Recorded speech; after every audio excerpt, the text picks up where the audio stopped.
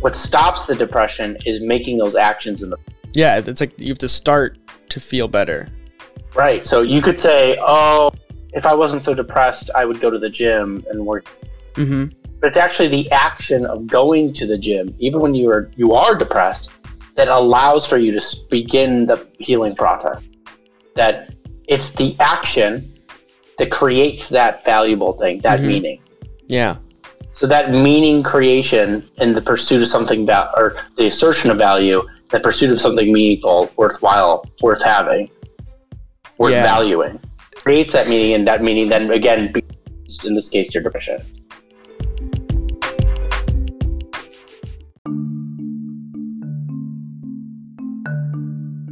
Hello everyone, and welcome back to another episode of Feeding Curiosity. I'm your host, Eric Wenzel, and I was talking really fast there, so we're going to slow it down. Today's episode, we are joined once again by Joe Jakowski, none other than, and this episode is very much a continuation from episode 53, where we're diving a little bit more deep into the psychological frameworks of meaning, or philosophies for that matter, and Joe gets a little bit more in depth with his thesis research that he's outlining right now. Before we get into that, though, we talk about a little bit of writing processes and a couple writings that we've done on here on the website. So there'll be links in the show notes for you guys to go check those out, or you just go hit that blog thing at the top there and you can go read them. It's just part of our exploration is just get content out in different forms: audio, writing, and video eventually. Other than that, we really dive into this meaning stuff that Joe's been really putting on a lot. And it's really a core philosophy of both of ours to kind of figure out meaning in general and what does that do for our life and why does it give us value. And so if you're really interested in this topic like we are, you'll get a lot out of this. And there's a lot to go and search on your own. And in general, is just figuring yourself out allows you to kind of put the pieces of your life in the places that they need to go, or make meaningful changes for your life. And so with that, everyone, please enjoy this conversation with Joe Jakowski. And we're back with the podcast. Yay. And there was much rejoicing. Hey, everybody. Yeah. Okay, solid call. Yeah. I was watching a interview on, I don't remember what the YouTube channel name is, but they were interviewing John Cleese. Mm-hmm. I was like, who is the guy, one of the members of Monty Python? Yeah. So that's a very synchronized little callback right there. Man, it's like we know these things. It's so weird. Like whenever we're like, you go back to school or whatever, it's like we're always tangentially exploring the same thing somehow. It's very weird. Like, I don't know, man. We're just on the same wavelength, I guess, the whole team. I almost wonder if we don't feed off each other, right? Like, since we're in some kind of constant dialogue, that it's like, I bring up something about what I'm doing, and then somebody goes, oh, that's kind of interesting. Oh, yeah, for sure. Thinking on your own about it, and then you have your own idea. Well, I mean, it's like it's really fitting in the sense that, you know, Jordan came out with this, like, what is success article. And then, like, I started thinking about it, and I'm like, ooh, that's a good one. Like, we could talk about that one. And then I started thinking even more, and then that's where my article that I don't think it'll be out by the time this goes live, but that's where it'll be titled Feeding Fires or Feeding Your Fire, something along those lines. You know, and and then we send it off to you guys, and you guys do your editing things and stuff like that. It's like, now we're like creating this layers of dialogue in some ways. It's really cool.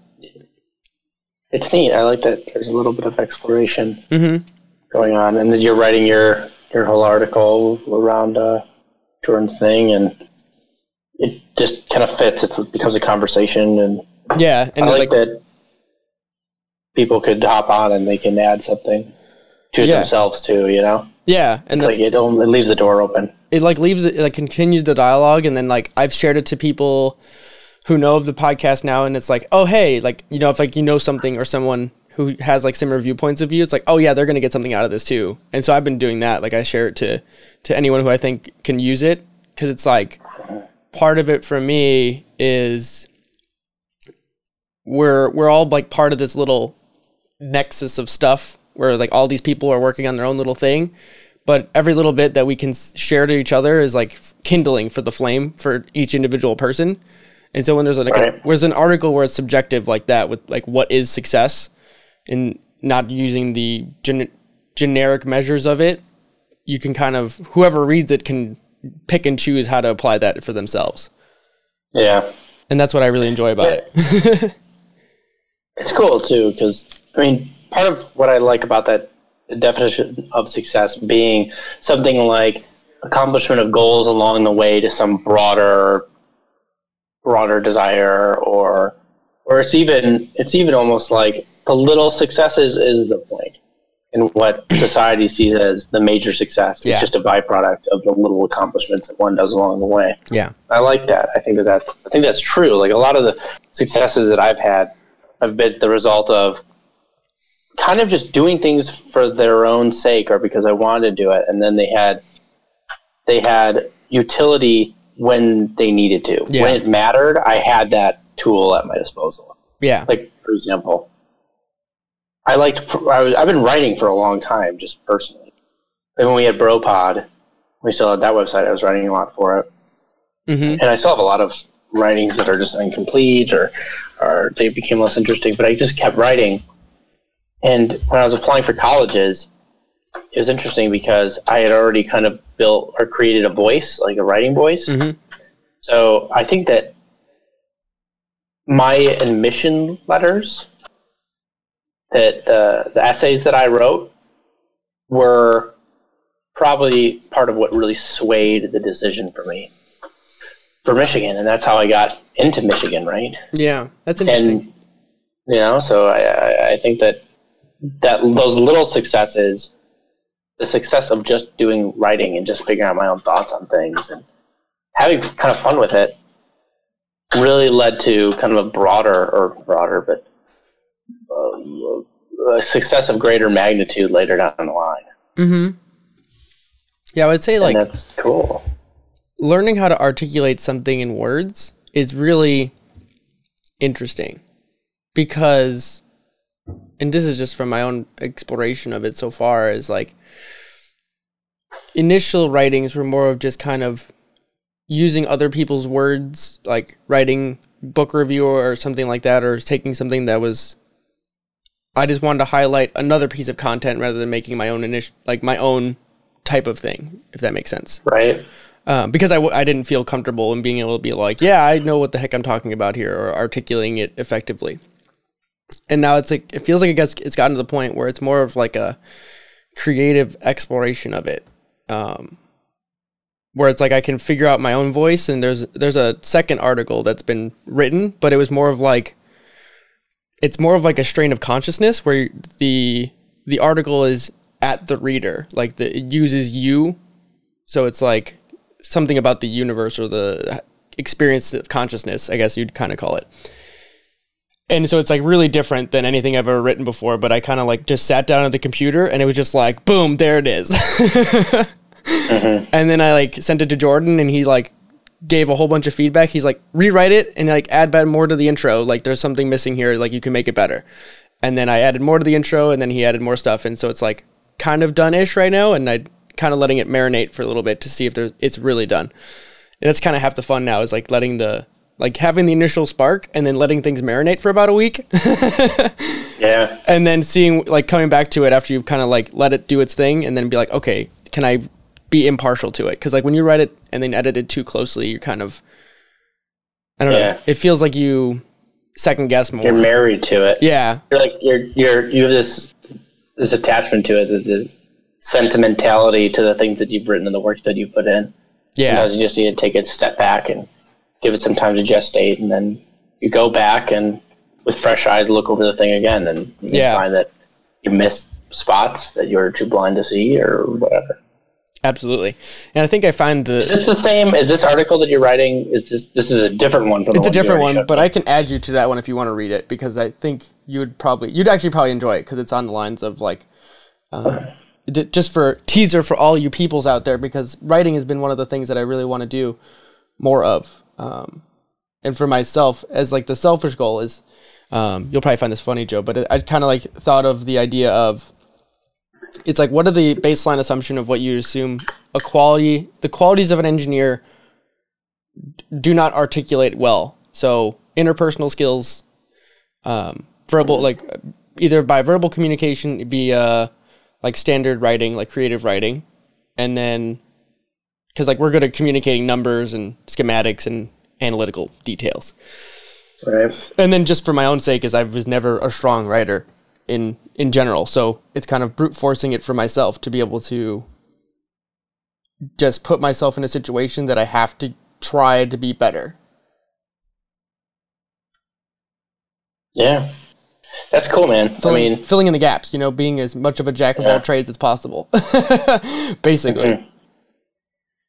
And I do, really? I think part of it is I do feel like I'm getting better too.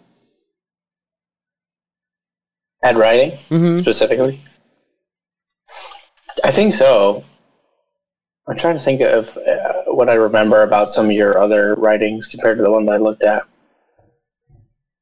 There's probably less grammar mistakes. You definitely writing that up. The things that I would notice are just like the things I pointed out already on the article. So I guess we don't really have to get into it. But no, we don't even go technical, but it's more of just kind of, I don't know, trying to just do it. Because I think it's one of the skills that I think is overlooked in today's world when we're always we're also used to using short form and text messages and Twitter where everything is like short and like super simple or parsed down, so that when you need to articulate complex ideas effectively or concisely even, you lack the verbal gymnastics to accomplish it. Mm-hmm. Yeah, and writing definitely helps with that. It's not taught, really. No. I mean, you do English class and you learn how to write essays. You don't really understand what writing is, how to really write. For me, it just came down to, I realized that writing wasn't trying to put onto paper what your professor wants to hear. Yeah, that's not the point. The point is to explore. It's an exploration of truth, really. And all I'm trying to do whenever I try to write is try to articulate to the best of my ability how I see things. What's sticking out, what's standing out to me, and what are the connections that seem most salient that need to be expressed in order to convey the point. And that's where it's great for me. So I resonate with that because like my original writings were a lot about like my own exploration. It's like, ooh, that's something that I could write about because I'm interested in it and I think it's worth remembering or highlighting at the very least. And now it's kind of turning into this thing where like someone will say something to me, like you or Jordan or Mike or whoever, and I'll like run into this thing, and I'm like, damn, like I wish I would remember this to tell them, kind of thing. Or like, oh, I could use this to kind of explain a point that I couldn't explain in conversation well enough in the moment. And then so I'll remember something and I'm like, oh, cool, there's like this thing. Or someone will ask me a whole bunch of questions. Like I have a piece that is about computer building. So I built my computer twice. And so when people find that out, they wind up asking me all these questions. And I'm like, oh, Jesus Christ. Like if I just wrote something about this, I can just send them that. And then it's there and exists forever. And then you can just point that shit out every time it comes up and you don't have to. And that's partially lazy, but partially efficient at the same time. It's funny because I definitely get that. But I like to work in the opposite direction. Really? Like, I don't like to write so that I can point that to, so that when somebody asks me, I can point them to it. I like to write so that when somebody asks me, one, I know my thoughts on the subject, and two, I'm way more articulate when I get to speak. Like if I've written about something, like seriously written about it, then when it comes up in that conversation, it's like I've already got it. I've got the answer.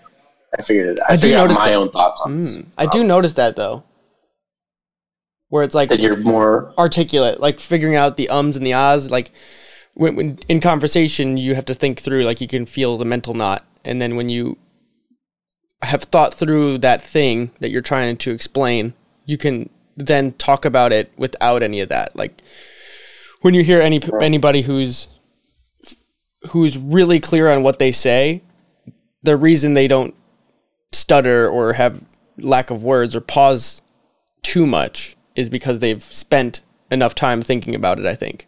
And some of that is writing. Yeah, they don't need that moment to catch their breath or to find the thought. Yeah. They've really good speakers and writers will know where they're going right when they begin. Mm-hmm. So if I'm speaking and I have really thought through an issue, I can usually tell where I need to take this person. Yeah. What the road is and where along it we need to go, where the bobs and turns are. Oh, that's kind of cool. That's really cool. So that I can convey the whole thing in one long breath instead of stopping every 2 seconds and trying to figure out where I'm going or what needs to be said or how to course correct because I've forgotten something or something doesn't quite make sense. I like that.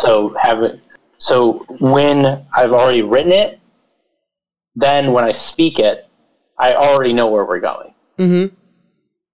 And that helps a ton. That's interesting. I like that a lot. Beer, you know? Yeah. A couple beers in hand, that helps too. As always, that's just lubricant for you. Yeah, it is. Yeah, I mean, I really agree with that. And some of the people that I look up to, like, specifically is Michael Gervais. He's a sports performance psychologist for Compete to Create, and he does his own practice. And then the other one is Dr. Peter Attia. And when you listen to how they talk or phrase certain things, for me at least, is I kind of like analyze how their sentence structure plays out to see, because it's very deliberate, especially if you're a psychologist or a doctor, right? Like they have very deliberate speech patterns. And there's certain things that, when it's like, when you feel like that emotional impact of words or a sentence, I try to pay attention to those. Like when it makes you like sit up in your chair or like something like that, you know what I mean? I try to figure out like what those sentences are and like why do I remember that sentence? There's something about that sentence that hits you the right way. It makes you stop and think about it, or just it has that right chord. Yeah. So here's a question: Have you find a pattern in the sentences that stick out to you? Like, is there something common amongst them all? What is that thing that is making you go, oh shit? It's like a simple structure. So it's like one for Peter Attia, and I've kind of adopted this for myself. It's like his sentence is, access to information is all people need to make meaningful changes in their lives. And that sentence is super simple, but for me, it makes me go like 5 levels deeper, because thinking about, what does that mean? So that saying is like anyone who can, if you have access to the internet, you can then find information that can make the quality of your life better. Like that's his core mantra, basically, is quality of life. Right. And so when you say access to information, so what he's saying, he's making himself a nexus for information that's high quality. And then by having access to said information, you can have allow yourself to have a higher quality life if you pay attention. So he's just like a shepherd. Yeah, so he's trying to be concise in his information. Yeah, and that's something I really strive to do now. When I look at my own writing, or one of the things that you actually helped me do is when I wrote, I forget which piece it was. It was one like in December maybe, and you had mentioned to like have an outline of what you want to do and where you want to go. Like what paragraph goes where, kind of. So now what I'll do is if I have like a stroke of inspiration and I just start writing and I have a couple paragraphs, I like to stop and look at it and just be like, what are the themes of these like little chunks of words on the screen? And can there be points of where certain things need to be moved up or down in its, logical framework here that I've just kind of put it in. And that's kind of helped a lot, because I've been able to see where my logical progression is going. And then I'm like, oh, okay, that needs to actually move here and this needs to move there. And then from there, it's like stitching it all together again. Mm-hmm. And yeah. I mean, so do you write an outline? Do you like to do outlines? I usually don't do an outline, but what'll happen is I spend a lot of time just thinking about an idea. And if it sticks around a long time, it's like I'm writing it in my head. Like I can picture like paragraphs and chunks, like how do I want to say this, or what is this word that I want to say, or is there a quote? A lot of times there's a title that kind of pops up right away. And if I can have a title, then it's like, okay, I know how to like, fill that in. Yeah. I resonate with that. So my process has shifted over the years. Usually it has to be it's an idea first. Right. Something comes to your mind or something is bothering you. Mm-hmm. That'll happen a lot. And a lot of the writing that I write that I don't actually put anywhere, finish usually, is just like something's bothering me and I don't really know what I think about it. So I'll just go after it and write as much as I can. And then when I reach the end of it, I'm like, oh, okay, that's it. That's interesting. Then I'll be done with it because it's not really meant for other people. But maybe it could be. I don't know. Yeah. Or I'll have an idea that I think is really interesting, and I'll start writing, and then I'll get a page or two in, and then I'll go, you know what? I think that's exhausted already. It's just really I've done that before. Where I kind of like thought it was. I get like halfway through, and I'm like, I don't know where to go with this. Like I don't want to just keep going on something that's just half baked. Right. Then it's like you have a page limit, for a paper at school, and you are reaching for that final page. You know what I mean? Yeah, that's one of the weird things that I've noticed is like so this is kind of like with self-doubting, but also it's like, how do you know when something is done? Yeah. And I don't like it. It doesn't have there doesn't have to be a length or anything. I think most of my pages or most of the things I've really written are about a page long if you put it on Word or something, not double spaced. And I personally think that like it's whatever. Like I don't care about page length. I honestly kind of like lean on the shorter end because it's like I don't think I need to take up that much real estate right now. It's almost like a resume because it's just I'm not dealing with something profound. You're just trying to get the point across. Yeah, I'm just trying to here's get what's on my food mind. for thought more than anything else. And if it generates a conversation, awesome. And then go ahead. I think I can tie a few things together here. One is you talked about when you know it's done and self-doubt. And then we were still talking about the steps that one takes in order to get to, or at least that I take when I'm writing. And what I found is that when I've thought about it enough and I'm ready to write, so I've made an outline usually at this point. And I've probably either done the outline or redone the outline. Yeah. Or really toiled with this thing. When I'm writing the academic papers in particular, or school, if I can get my outline whole, which is my measure of completeness, it feels whole. Ooh. It's a strange phenomenon. It's not like does it feel like you could write itself basically? Like all you have to do is hand that outline over and you're basically like, oh yeah, like I know exactly what I need to say at each one of these.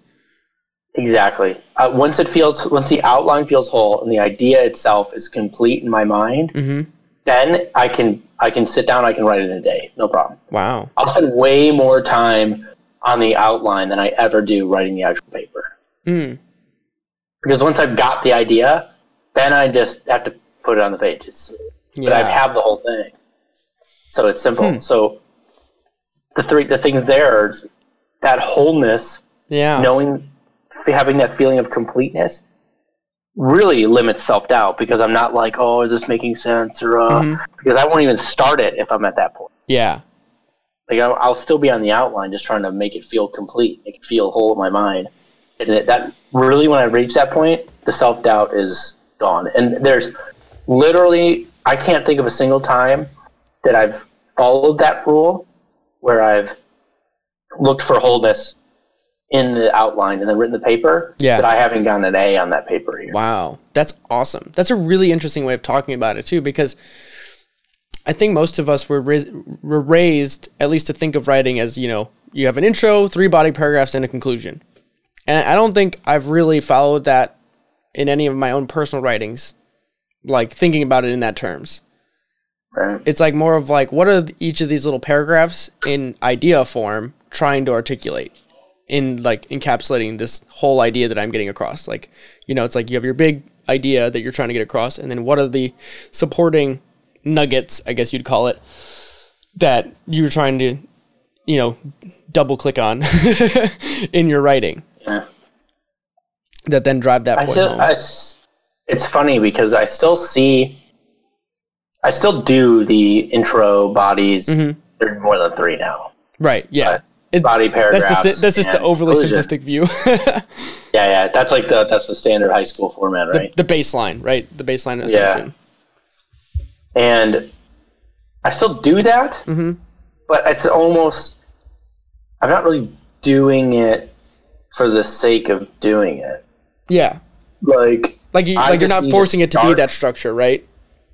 Right. It emerges. I'm like, where does the story begin? Where do I need to start this thing for people to understand what actually matters? I like that language that you just used right there. That's important. Where is the story here? Like, that's important. Yeah. Because that's what you're doing when you're writing. Even if it's academic, you're still writing a story. Yeah. I think that's why you're just taking them through a thought process. It's a journey through thought instead of a journey for characters. Dude, I love this. Because like I'm obsessed with journalists right now. Like, what you're saying is very journalistic of you. Well, what's interesting too is, this just popped into mind, is that even the greatest stories are both a journey of character and of ideas and of thought. Where, like, in Dostoevsky's Brothers Karamazov, these different characters have different thoughts, and it's an exploration of thought through the characters that's being presented to you throughout the whole story. Yeah. And that in the real thoughtful and the real, how would you say, monumental works of literature, the characters aren't just characters. They really are an exploration of ideas. So that academic writing for me is a form of storytelling. And it seems that I'm not the only one that thinks that. No. Because other people do it. I think for me, it's always, I've had like this, a lot of my favorite books, and I think we've talked about this before, but like Michael Pollan's books in particular are some of the best writing in a sense that drive an idea and also capture story. And I like, it really resonates with me, like being able to, there's like something, lightning in a bottle or something when it comes down to being able to capture a story, but then also articulate like a core theme about that story, because that's what a journalist is doing, right? They're having experiences or sharing the experiences of someone else, but then transporting it through the vehicle of a book or an article. Right. So it's like this, how do you wrap that all together, basically? And I find that completely fascinating.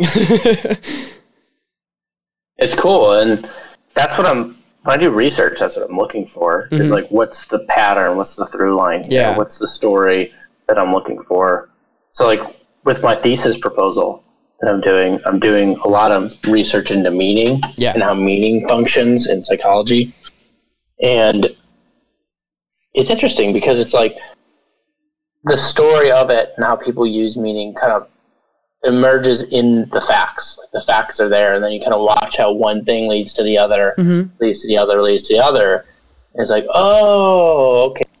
See what's going on here. I see the story. I see the overarching pattern that I need to lay out for this proposal. Of course, ironically, I write my first draft for my proposal, and it's like 13 pages long. Oh my Lord. I send it to my advisor. Yeah, I send it to my advisor, and she's like, "Oh, this is supposed to be like 4 pages tops. You really need to cut this down." I'm like, "Oh shit!" You're like, "Oopsies!" Dude, it was so fun. I cut out almost everything. Yeah, it sounds about right. I was like, "Oh, damn it!" I mean, I kept a copy of the original. Right, just so you can have it. The thesis that I'll have to write will have to be like 30, 40 pages. Okay, so you're looking at like a decently long. Yeah, but I won't have to have that. Paper. I won't be writing that until like next January or something. February probably. That's interesting. So this is actually a good point to kind of bring up the self-doubt part of it again, because when you're creating a thesis, and I haven't done a thesis myself, but I can kind of think about it in a sense of like, you're given a broad idea, whatever that is that you choose, and you have to figure out where you want to start with it, right? And you have no idea where it's going to lead you, right? Because that's the whole point. Right. How did you figure out where you wanted to go? Either where the idea came from, or where to even start after you had your idea. Oh, for my thesis? Yeah, like just using that as an example, since it's so front of the brain. That was that's a good question. So part of it is constrained by feasibility, because a thesis is you doing your own research. Mm-hmm. So I have to actually do something. I'm not just reading other people's research and synthesizing it. Yeah. I actually have to do research myself. So it was like, oh shit, okay, so I need to explore something that is interesting to me, but I can actually do it. Because I'm a student, right? I'm not going to have some longitudinal study that lasts for 40 years where I track their happiness. You know what I mean? Like, that's not going to fucking happen. So it's just totally outside the scope. So I need to find something more straightforward, more simple. And you'd go over with your advisor what that is. Like, I had a couple ideas, and I was kind of throwing them out there. And we ended up getting into a conversation that expanded because I knew about James Pennebaker's work. He's out of UT Austin. He's a professor there, and he's used language analysis tools. So people do expressive writing, and then they analyze what kind of language they use to look at a handful of different things. One was they looked at the difference between poets who killed themselves and didn't kill themselves. And what they find is that those that killed themselves used self-referential language way more. I was used way more. They were inward focused. They were self-focused. Yeah. So that's interesting. So depression is something like a depression leading to suicide is something like a exaggeration of focus on one's own problems. Yeah. And themselves. Interesting. Then they did work on undergraduate, I think freshmen, couples, like new couples. Mm-hmm. And they looked at their text messages back and forth. And they found that they could predict which couples would last after 6 months. Oh, I've heard about this research. I think Jordan Peterson may have mentioned some of this at some point. Yeah, he had a interview with Pennebaker. That's how I found out about him. That I think I might have listened to that one then. Yeah, and they found that they could predict which couples would last based on how similar their language became. So they started to match each other and mirror each other's way of speaking. That's literally them getting on the same wavelength. Like they're coming together. They're harmonizing. Ooh. And that's how you know that they're going to last. Which is fascinating. And now I'm curious if you were to attach brain, like the measuring brain waves and see if the brains would become synchronized, like musicians when they play instruments together. Yeah, I wouldn't be surprised if it'd be really hard to measure actually, because that'd be really tough. But maybe theoretically, you could imagine that they would be matching. Yeah, basically, because if you're happy, I'm going to be happy, right? Yeah, you're synchronizing. If you're that kind of close, right? Exactly. So anyway, sorry. So that came up in conversation with the thesis, and I was like, that was really cool work. And she had done some work like that, using what's called generic U. So generic U is, I'm not saying you, Wenzel. Yeah. I'm saying when you go to the store, you buy groceries. Okay. It's general you. It's everybody. It's a passerby. It's somebody. Right. It's a category. It's just people. Mm-hmm. It's just all these people. You people. Whatever. Mm-hmm. And they used that and basically established through a very, very rigorous study that ended up getting published in Science, which is impressive. That showed that what people are doing with generic, if you tell people who have negative life experience, past life experiences, like deep emotional, negative, they don't like this, trauma even, to expressively write about that and then ask them to think about what meaning they can make out of it, out of the event, and start using generic you more. So what they're doing is they're self-distancing. Wow. So, right, so what that's crazy. They step outside themselves of that moment, look at it as if it's third person. They've psychologically distanced themselves. Now they use generic you instead of referring to themselves specifically. And they use that as a means of processing and creating. It's a byproduct of trying to create meaning out of that experience. Mm-hmm. And the interesting thing, too, is ask them to make meaning. So they're trying to make meaning, which is how I got into the meaning research. That meaning making increases the use of generic you. Actually, it increases psychological distancing. It's an attempt to psychologically distance that we can measure using generic you. And then that psychological distancing predicts emotional regulation. So what it might be is that, or it looks like, is that people who are trying to make meaning and psychologically distance as a result end up being more capable of regulating their emotions when thinking about that negative experience.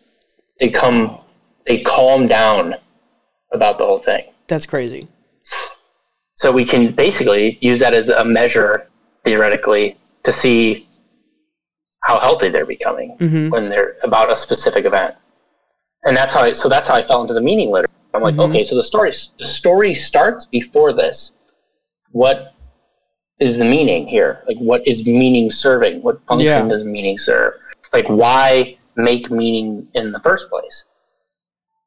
You know, because that's not self-evident that that's worth doing, and it's interesting that in an attempt to make meaning, they become more ultimately emotionally regulated.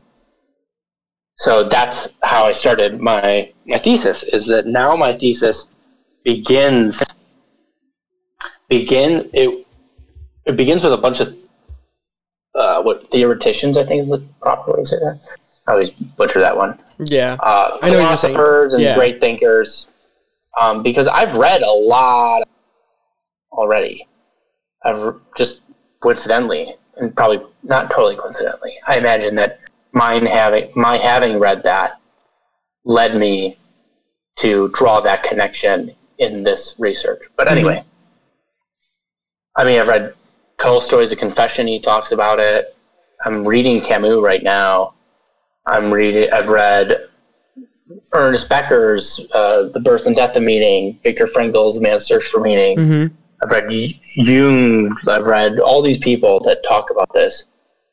And now I get to synthesize them and begin there, because it starts with these thoughts about it. Like, Ernest Becker nailed it on the head. He thought that meaning acted as an anxiety buffer, that it was a means of protecting yourself against all the potential dangers in the world. It's a way of understanding the world so that you could navigate it despite all the things that could potentially fuck you up, basically. Right. And ultimately, in his mind, was death. That he was a terror management theorist. So he thought that ultimately religious things were just there to be a buffer against the anxiety of death. But he was right, and I think he was actually wrong about the ultimate version. But anyway. Yeah. He was definitely right about anxiety being, or meaning systems being a buffer. Because what I'm finding now is that what's called global meaning in the research, it's kind of like your straightforward, your beliefs, your goals, that if you have high meaning in life, it will stave off distress following natural disasters, for example. There's two studies I read, one that was Katrina and one that was flooding in Baton Rouge. Wow. And the people that had greater spiritual meaning in life were less distressed about resources being lost in those natural disasters.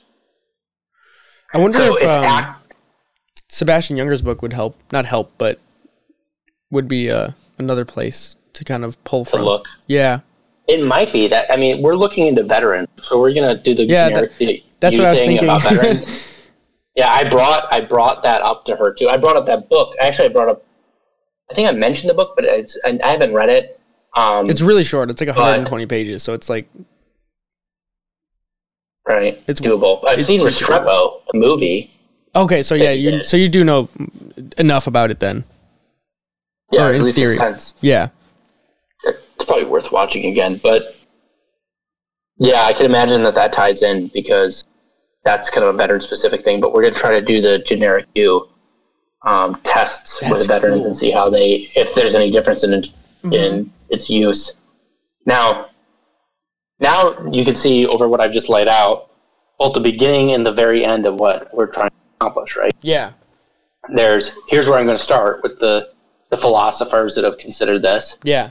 So the broadest possible interpretation of these things, not the bare bones facts. And then I want to boil it all the way down to a very specific population of veterans, a sample, how it works, how this exact mechanism works in that very population. Cool. Yeah, so it's like for me, it seems like the philosopher, or the philosophizing, if you want to use the verb of it, is like the baseline theory about these psychological frameworks, if you want to call it that.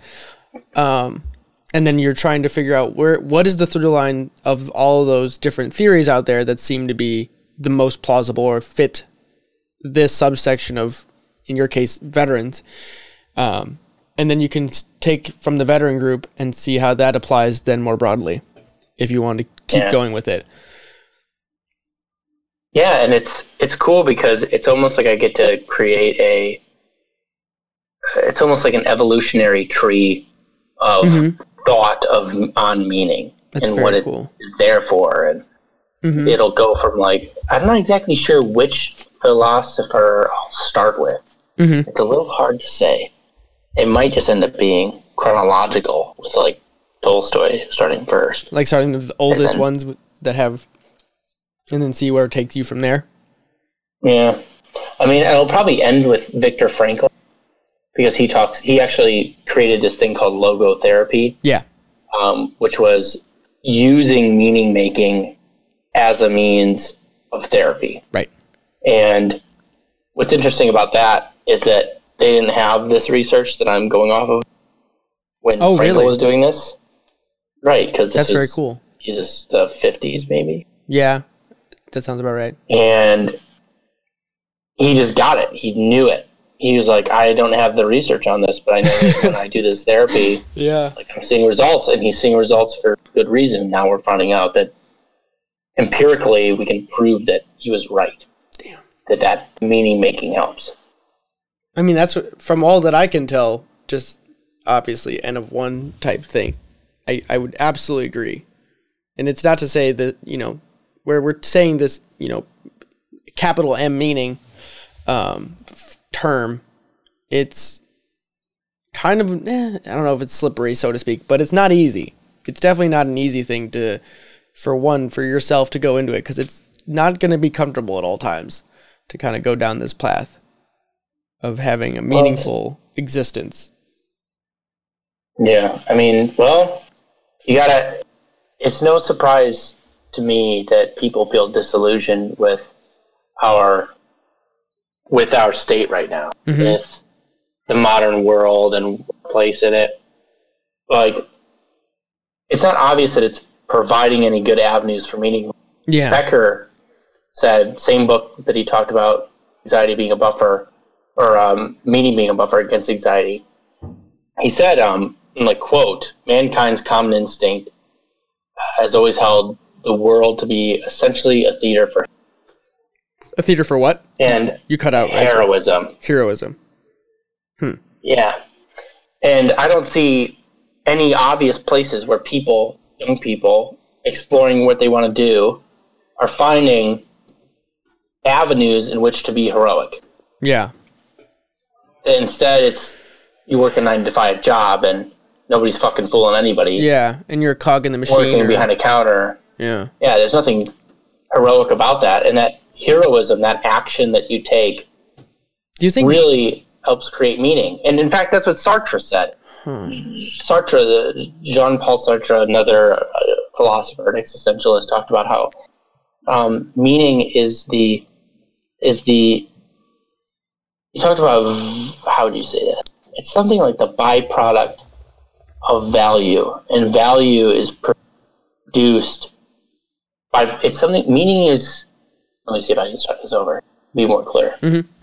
Meaning is the byproduct of value, and value is the consequence of acting on a decision, on a choice.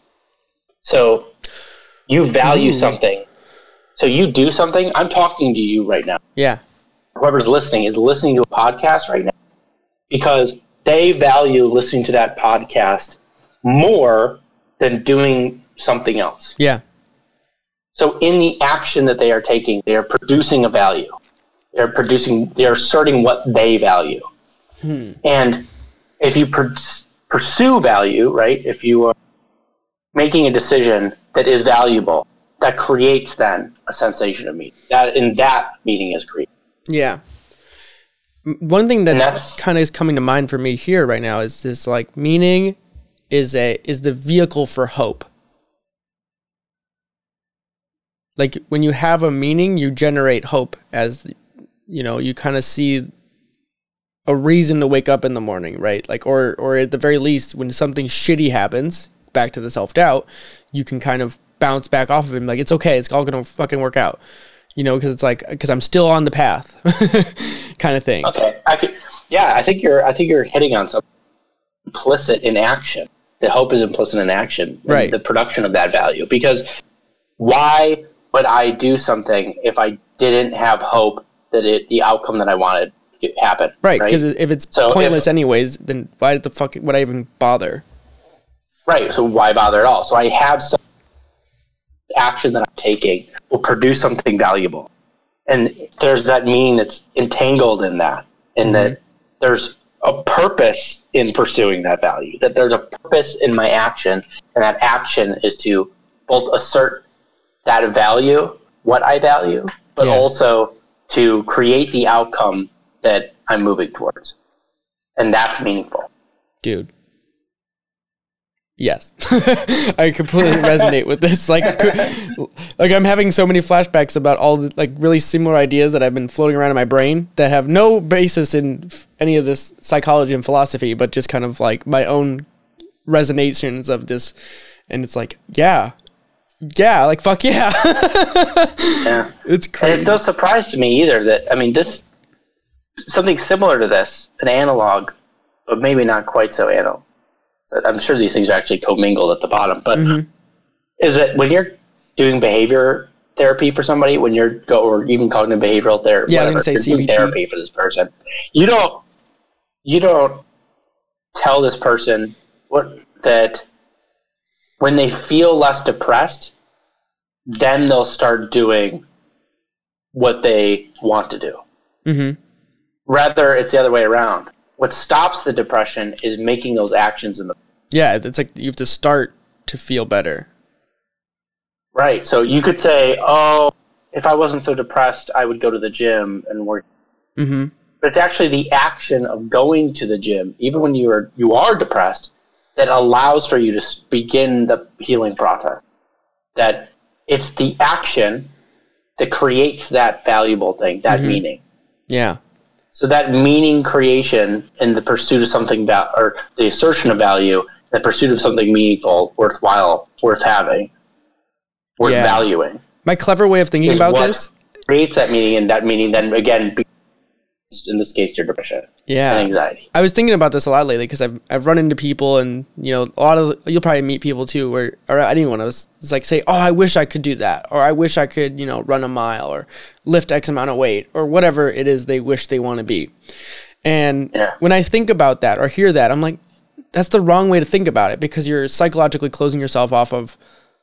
By saying I wish means you don't think you can be that. And so, if to be clever with phrasing here, it's you have to be what you want to become. and I've been thinking about that a lot lately. And it's like the decision, and we talked about it in the beginning here, is like every action you take it's not about the sum, you know, the success part of it. It's not about what it looks like at the end. It's about every little step you take. If you want to imagine a brick wall, every day you decide to make a choice for anything that you provides meaning in your life. So if you choose to go to the gym today, that's a brick. If you choose to go to the gym tomorrow, there's another brick. And then you do that over months, days, and years, or days, months, and years. Then eventually you make a wall that then creates a foundation that what you're building upon, that then you can look back and be like, wow, look at what I've done. Yeah. It's a fake it to make it thing. It is kind of that, which is idea. A cliche, and I don't really like it. But I don't like it either. It's not. You're not faking anything. You're doing it. No, that's why you have to be. You have to be it before you become it. Yeah. Like it's almost like, what do you call it? Deductive reasoning. Yeah. Is it deductive or inductive? It might be inductive reasoning. Deductive is like deducing it from facts, whereas inductive is like you're just inducing. it? I think it's the other way around. That inducing is inducing. That what you're doing is, it's inducing. So what it is you see a whole bunch of patterns. And those patterns, there's a whole bunch of behaviors that are. Yeah. And then you create a pattern out of it. And that pattern is a rule. Yeah, usually. There you go. It's the emergent. So you're inducing life into that rule, into that law or whatever it is you're doing. But in this case, you're inducing yourself with whatever it was that the pattern is of your own behavior. So if you continue to behave if you go to the gym 100 times in a year, then that is one pattern, and that pattern now you are a person that goes to the gym. Yeah. It's not the other way around. It's not that you're a person that goes to the gym, so you're going to the gym. It's that you first go there, and then you become that person by playing out the pattern. Yeah. You induce that reality into yourself. Yeah, and then it's like, because it's like, the example I'm thinking of is like when you talk to someone, so like, in our cases, we're used to going to the gym now, right? And then when you talk to someone who doesn't go or wishes they could go more, when you try to talk to them and be like, I catch myself saying, you just got to do it. Like you don't know it. Like you just got to do it for a week and you'll see the state shift, or, that's my new language, I would say. But it's like, you have to just kind of commit to do it for a short amount of time. And then eventually it'll be like something triggers in your brain, and then you just start realizing, oh wow, I do feel better, like things are easier, I have better mood regulation or whatever, like even though it hurts. For just using the simple example of working out. The gym is always great for this. It's such it's such an easy example, like it's such a microcosm for life in many ways. It is. I learned a lot about my personal philosophy from going to the gym. Like I realized in life that it really, in order to grow in the gym, literally, you have to strain yourself. You really have to put yourself through the ringer. And to grow as a person, for your character to grow, you really have to strain yourself. You can't just becoming a moral person is definitely like, you aren't just born a good person.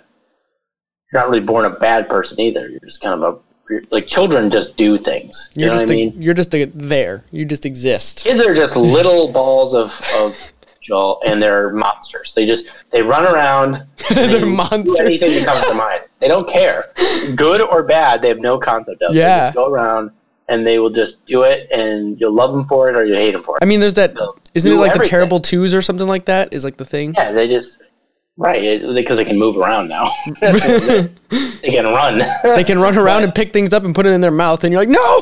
Yep, and they say no. They know how to say no. And in a year, they'll know how to lie. 2 years, I think. But anyway. Yeah.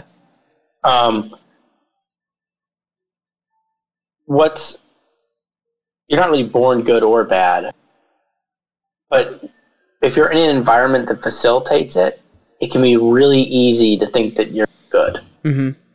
Because you haven't really had the opportunity to be bad, for one.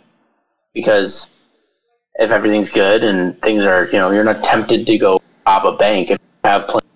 Yeah. So, in what way are you really good there?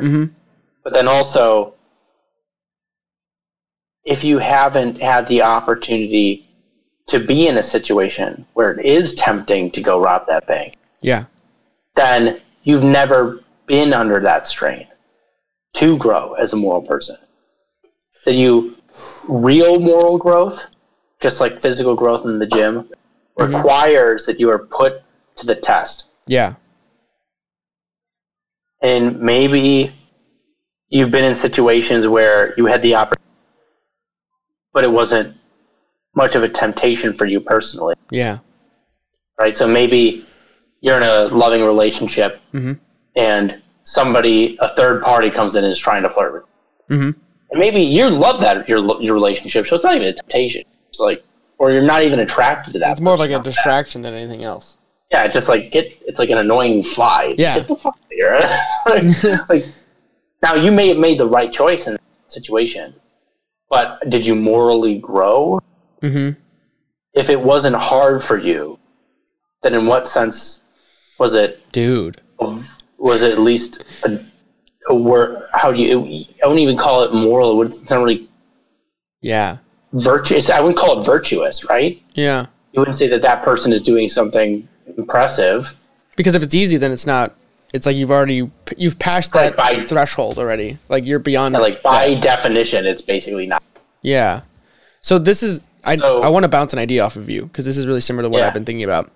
It's similar to the sense that like the gym, but in the mental arena is like pain and like severe pain. Going back to the relationship stuff, like you lose a relationship ends, and my metaphor for this is like you're the receiver of pain, as if you're a glass mannequin, both receiving and observing at the same time, and you collapse inward on yourself. And even in that moment, you don't know how bad the damage is until months or however long it takes you to process what happened and put yourself back together into a new form. And kind of just understand what you went through. And for me, that's a metaphor is saying like you need to go through pain to be able to find the deep work, to be able to find the flaws in your own life, like mentally speaking, because when everything is okay, you don't seek out those things. Even though you should do that when things are okay, because then you have structures to fall back on. But in reality, most of us don't do that because we seek comfort. Like it's just a natural state for human beings to do that. So I just wanted to see where you wanted, like where you could take that. Yeah, I mean, it makes a lot of sense to me. So if this isn't becoming obvious at this point, I seriously distrust easy environments. No, I agree 100%. Like there's no point. Like the world is easy. The world that the average first world United States citizen lives in, if you're middle class or above, let's just say that. They're insulated and they're an illusion. Yes. The insulation protects you in some sense against, actually in multiple senses, it literally does protect you against the terrible things, but also it protects you against the knowledge of it, or even having to address it in some sense. So let's say, for example, that you were traumatized. Mm-hmm. But now that it bothers you, right? And it really affects you, and it's holding you back from you becoming who you could be. That if you could make your peace with that thing, that you could make meaning out of it and use that meaning to move forward in your life and be a stronger, more well-rounded, grounded, empathetic human being. And your world at the same time is going really well, that it's just easy enough, that it's that lukewarm bath. Not even lukewarm, just that warm bath, you know. It's like barely warm enough, right? I never want to get out of this. Yeah.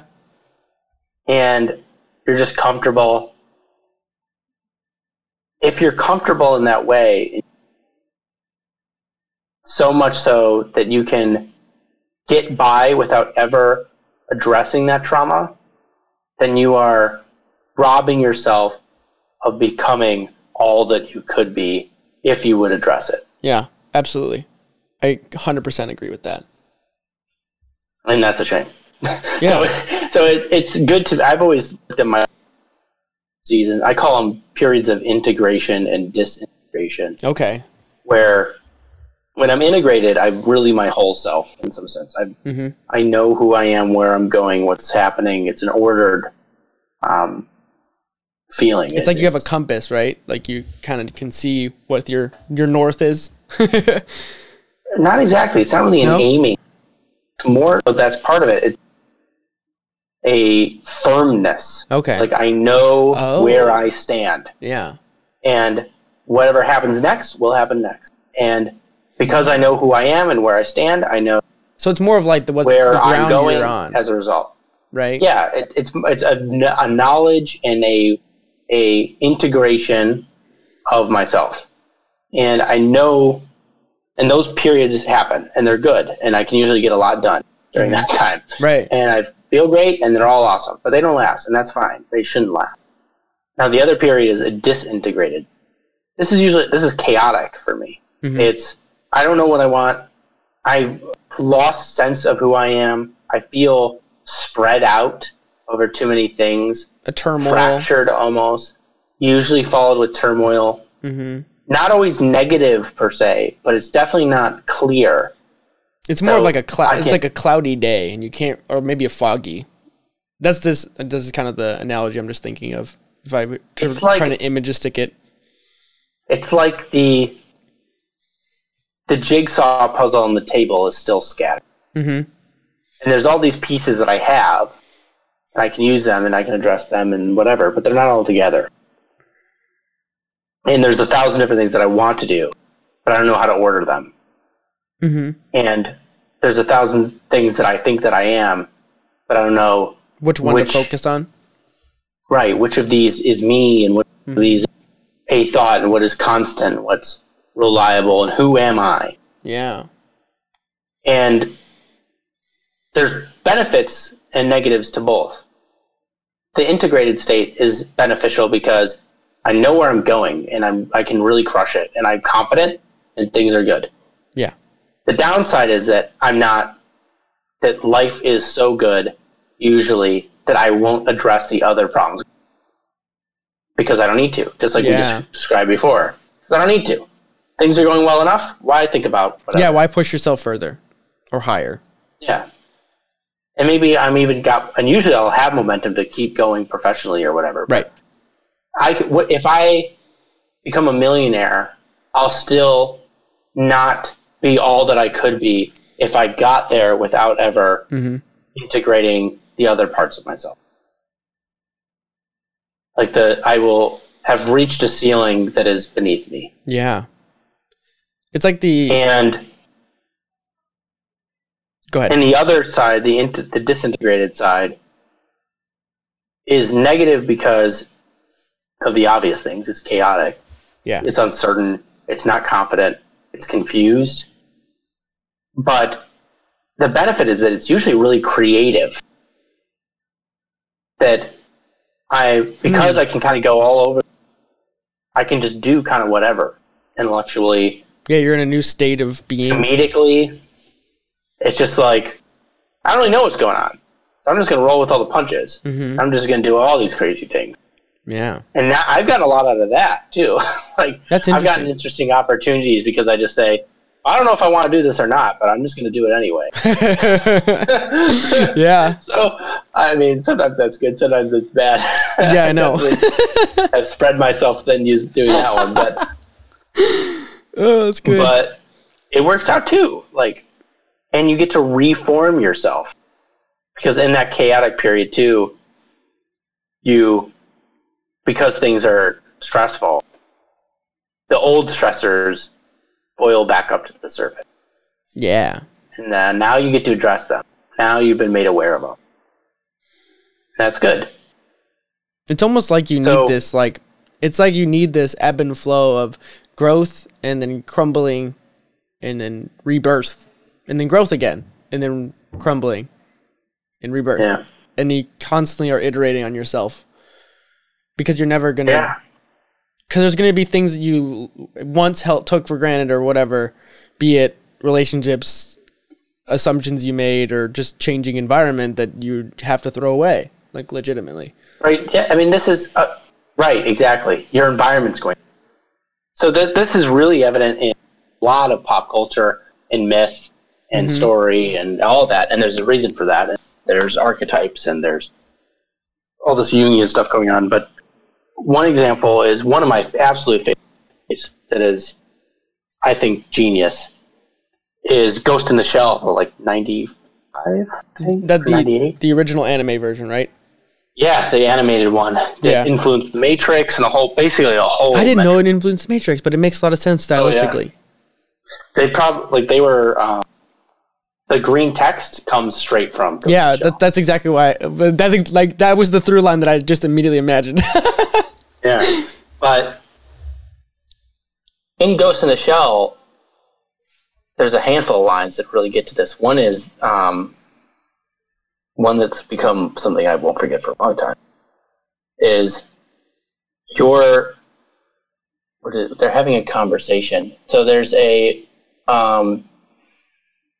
main character who is basically a cyborg, part human, part machine in this futuristic world. She at one point says, when trying to explain to someone why in their team of experts they have one very normal person who doesn't have any enhancement stuff at all, she says to him that they need him because if everybody all had those enhancements, they would be all the same. That you'd over-specialize and you breed in weakness, is what she says. Wow. So that's one element. That's the ordered element. That's a really relevant quote. Order. And then later in the film, she meets a AI, completely autonomous machine in and of itself. It is a sentient, awake, conscious, never had any humanity to life form. And it tells her that what it wants to do is merge with her, merge their consciousnesses together. Because what it is all things, but it lacks the basic limitations of life, such as dying and reproducing. The most basic things that humans have, it can't have. It does not have. So it has everything but that. So in its lack of limitation, it necessitates that it has a limitation. That's weird. In that it's unlimited, right? There are not having a limit is a limitation. Right. Not having a start. Paradoxically. Yeah, right. It's paradoxically it's so that. Weird. So it wants to merge with her, and she says to it, "How do I know that I'll still be myself?" And he tells her, "Why would you wish to? All things change in a dynamic environment. Your desire to remain yourself is what limits you." It's very Buddhist. It is. But it's back to this idea of death and rebirth. That who you are now stops you from being who you could become. And you have to let that thing die. And that ties perfectly into the self-doubt category, right? Right. Because you're doubting. You have to rely on a little bit of a leap of faith and hope, and a pursuit of that meaningful new self that will give you the courage to move into the new you, to let go of who you were. Yeah. Damn. And the self-doubt comes, what if I won't become someone that I like? Or can I survive if I'm not who I am now? Or right, will people like me? Will I be as capable as I am? I know that, how would I say this? When I left the Marine Corps, and there was definitely a period when I was very intellectual. I was afraid to become more in touch with my emotional side because I was afraid that these two things were antithetical. That right. To become more emotional was become less logical. Yes. And I had to let go of that, for one, for my own mental health. But two, what I found was that they aren't antithetical. But I wouldn't have known that until I took that leap. Yeah. That you can be both aware of your own emotion and also a rational human being. Yes. Like, it's weird for me because I think I lived that way probably all the way through high school and probably some of my early college experiences. You know, and for me, I've always resonated with the scientist, right? So I kind of just viewed myself as like, oh yeah, you got to be as machine-like and stoic in the negative sense of stoic, not the newer version of stoic. And so I kind of just, you know, desynchronized or disintegrated that emotional side of my being. You know, I like threw it down a well and locked it down deep, basically.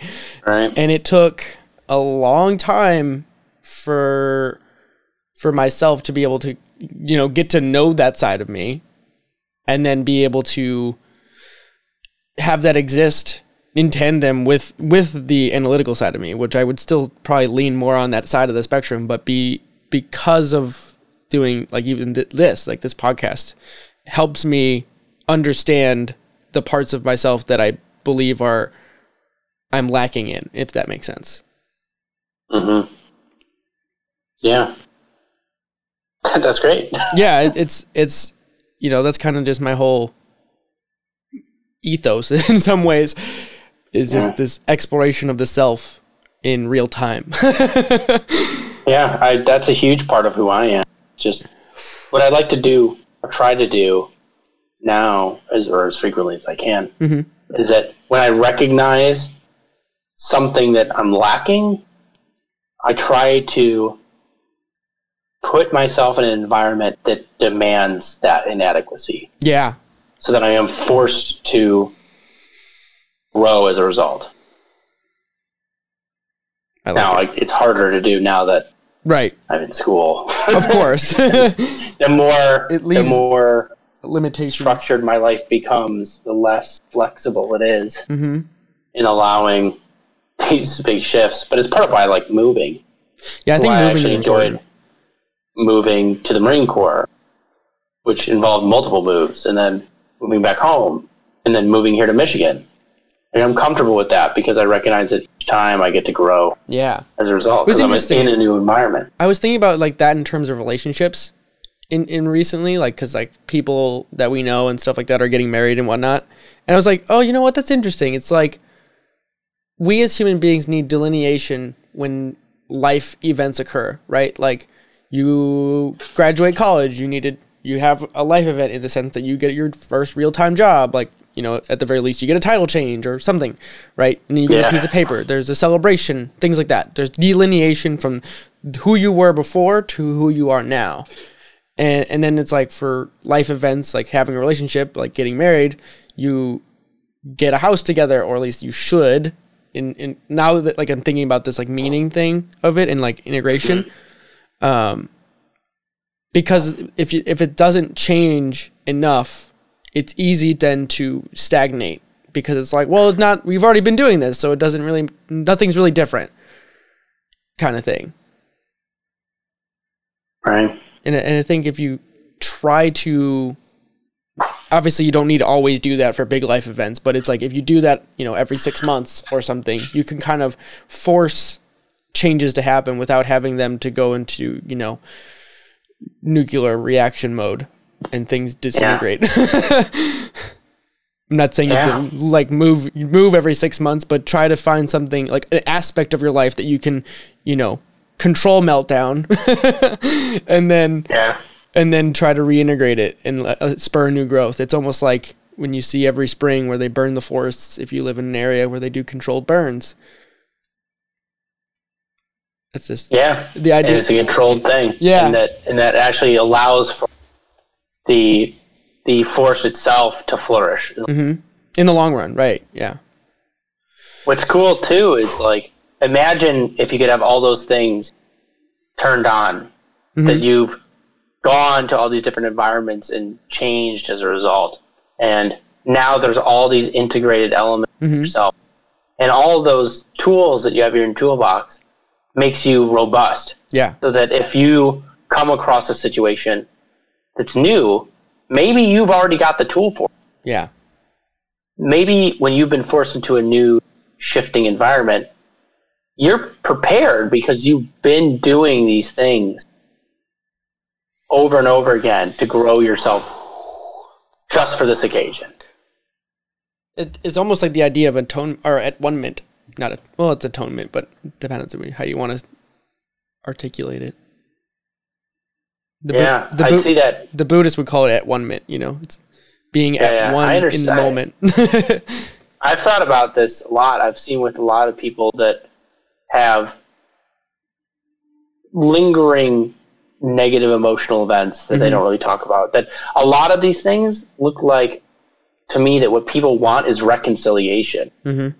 Is that they're trying to reconcile perhaps something they did in their past with who they are now or who they wanted. I've seen that before.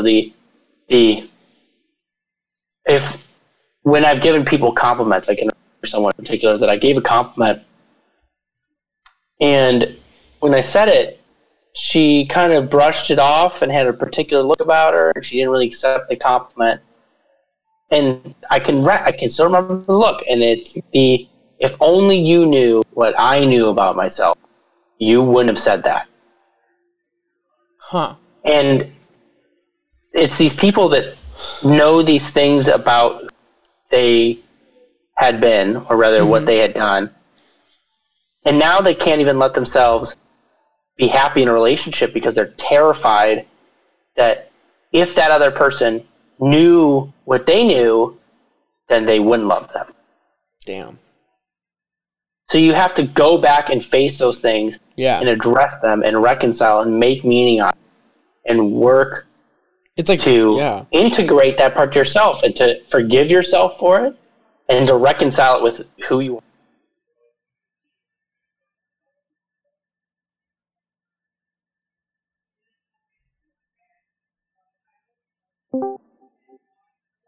And you're trying to move. Yeah. And with that said, I have work in the morning. Yeah, you do. So I think I need to go. Dude, as always, Joe, never disappoints. Yeah, I try. Boom. I want to take a quick second and talk about how you can support our show.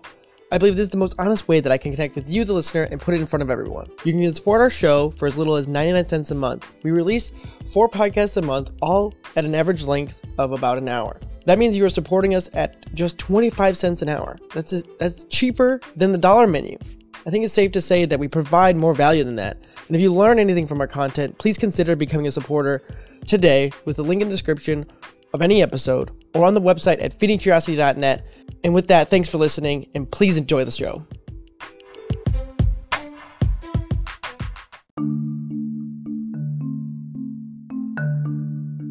You just listened to an episode of Feeding Curiosity.